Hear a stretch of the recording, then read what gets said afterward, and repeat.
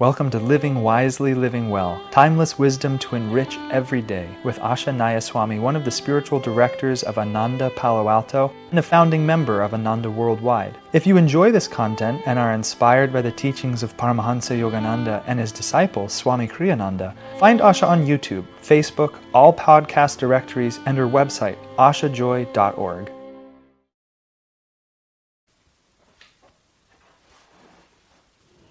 Living Wisely, Living Well, June 29th.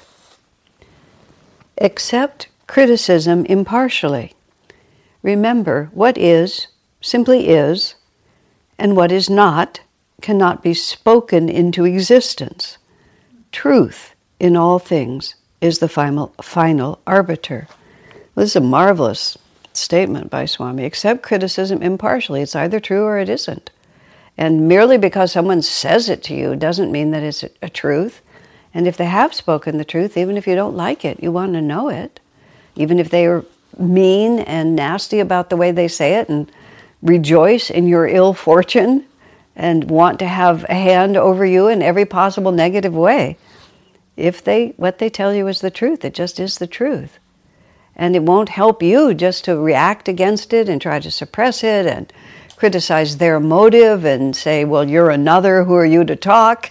It's just, we have to actually just stand in our own reality and decide if this is a fact and this is an unattractive fact about myself, then I need to sincerely be able at least to acknowledge it. I might not be able to overcome it in the moment. Now there's a piece here that's also very important. We don't owe other people an explanation, nor do we necessarily owe them an apology. Sometimes people will criticize you with a very good heart and a very deep desire to help you get better. But some people will criticize you for the glee of being able to really put you down. And Master Yogananda had a very important instruction. He said, don't tell your faults to everyone. He said, with God you must be completely open and have no secrets. Which is what he meant by that was you have to be completely self-honest and unafraid. You can't be hiding your faults from yourself and from God, thinking that, you won't be loved if you admit them, or if you don't have the honesty within yourself to admit them. But not everybody can really be trusted with your humility and your openness. So even if somebody says something to you that is true, and you know it's true, if they're not a person who will use your humility in a noble way, but then will use it against you, don't give them that ammunition. Just say, thank you. What you say is worth thinking about. I'll consider it.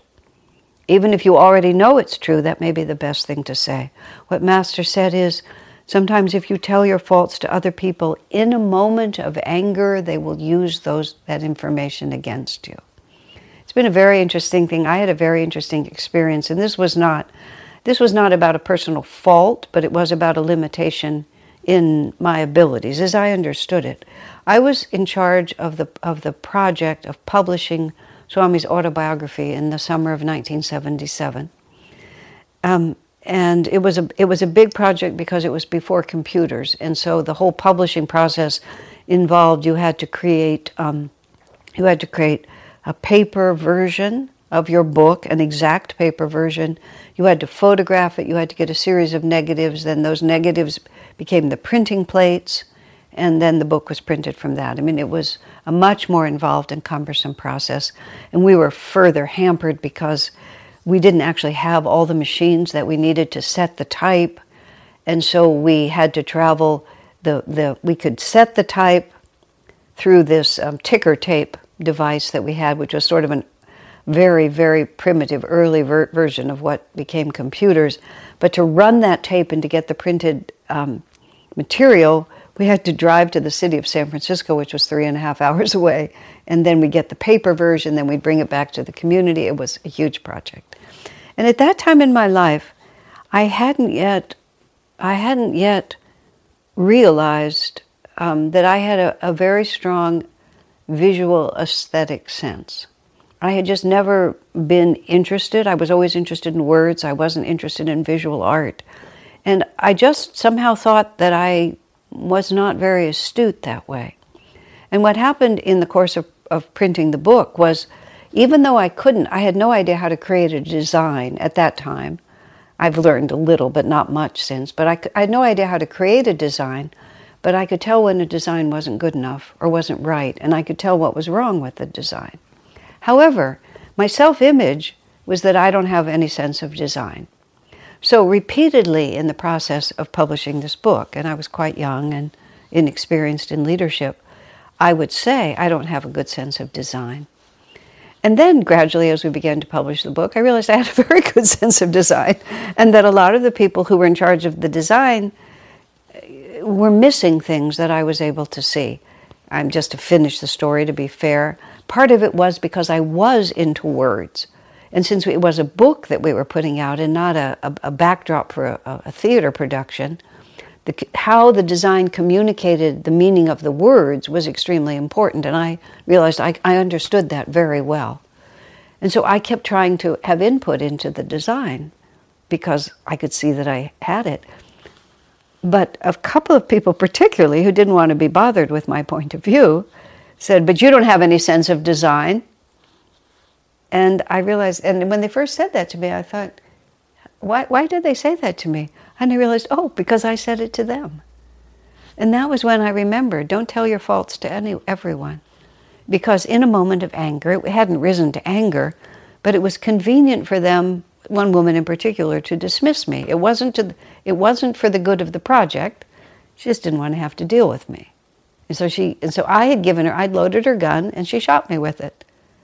And that wasn't a smart idea. And of course, it can be much worse than that. So be very, very careful about that. It's just not necessary. Also, sometimes when we fall on our knees and feel we have to abject apology and put dust on our own head.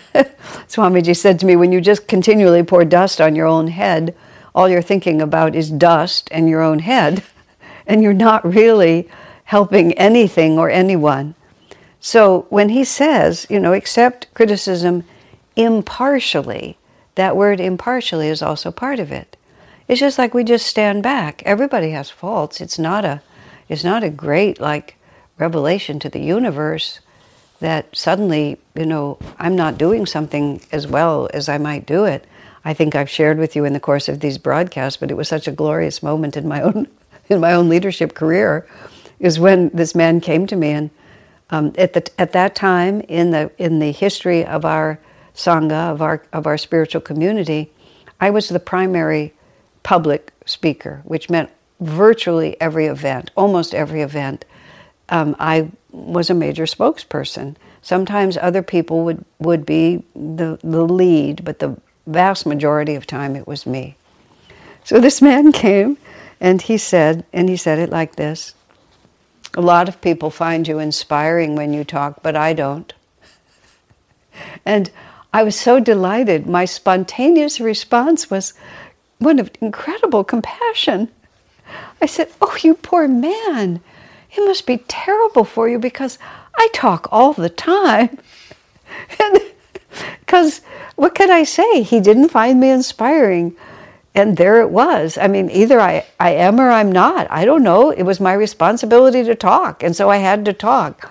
Fortunately, I also got a lot of, compliments, or at least gratitude for what I said. So I didn't feel like I needed to resign. But for him, I was a nightmare. And he was just encumbered by it all the time. So there was no point in my saying, "Oh, well, a lot of people really like me." What would be the point of that? He didn't. That was just what it was. There it was. It's not going to get better. You ought to find me inspiring because other people do. I mean, what the heck am I saying? It was just like, poor sap, what was he going to do? And the circumstances of his life required that he be in attendance a great deal of the time. Poor guy. And there you have it. On another occasion, a man said to me, "You can help people up to a certain point, but after that, you really don't have much to give them." And I said, "Thank God we have gurus." You're absolutely right. If it's all depended on me, we would just be toast. There would just be no hope. He was just telling me the truth. And it was the truth. I can help people up to a certain point, and thank God we have gurus after that. It just was the truth. And I've been told things that weren't true, but it's sort of like Swamiji said something interesting to me once. He criticized us, several people who were in charge of something, on the basis of this long story, and this happened and that happened, and then people had contacted him and said this about us.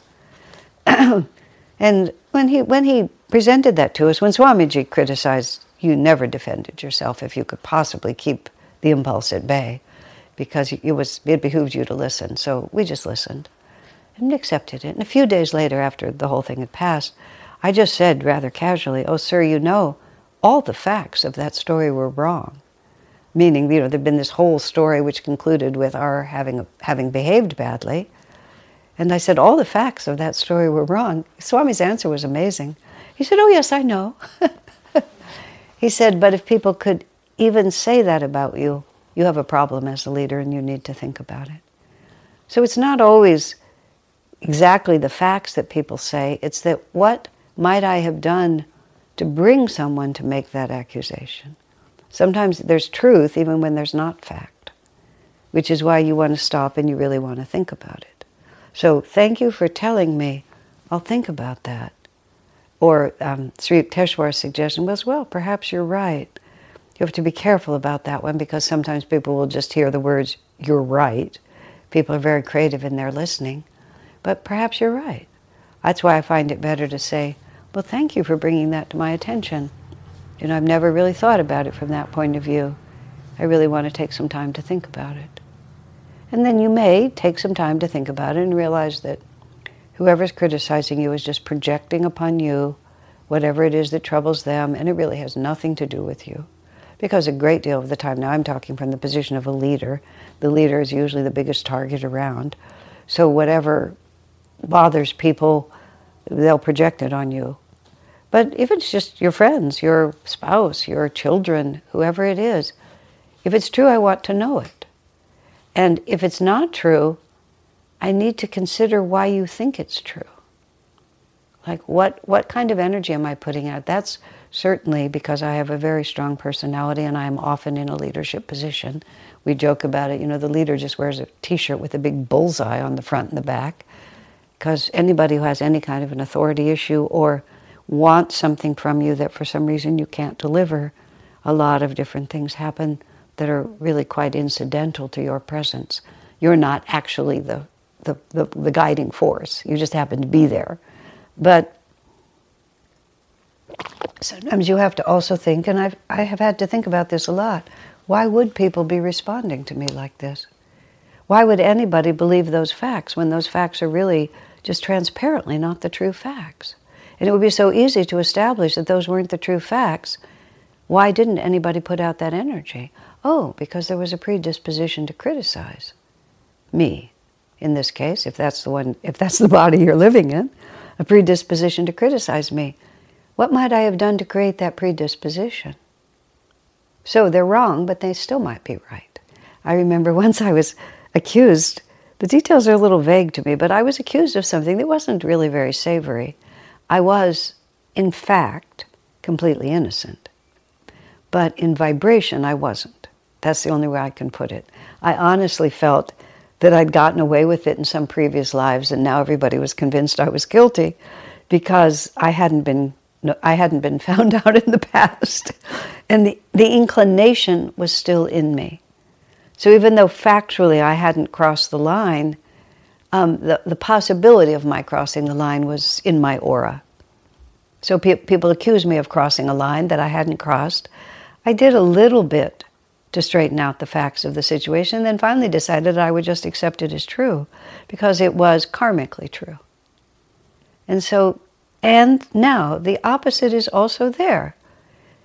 Sometimes people are just simply wrong.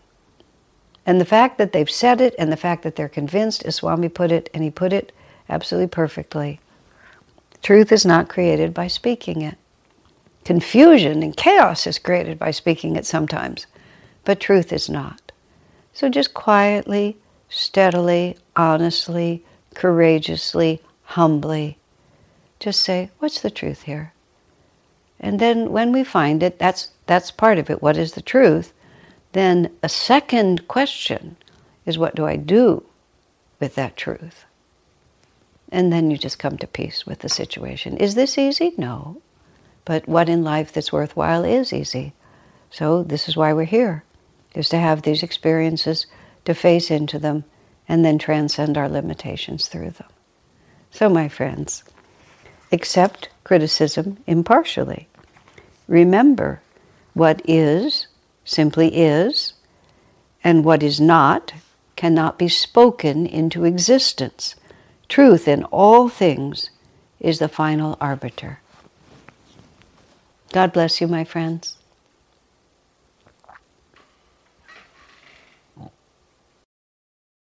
Our work is made possible by inspired listeners, so if you feel to support Asha, you can make a one-time donation, or for unique members-only content, subscribe through Patreon. Blessings and thank you.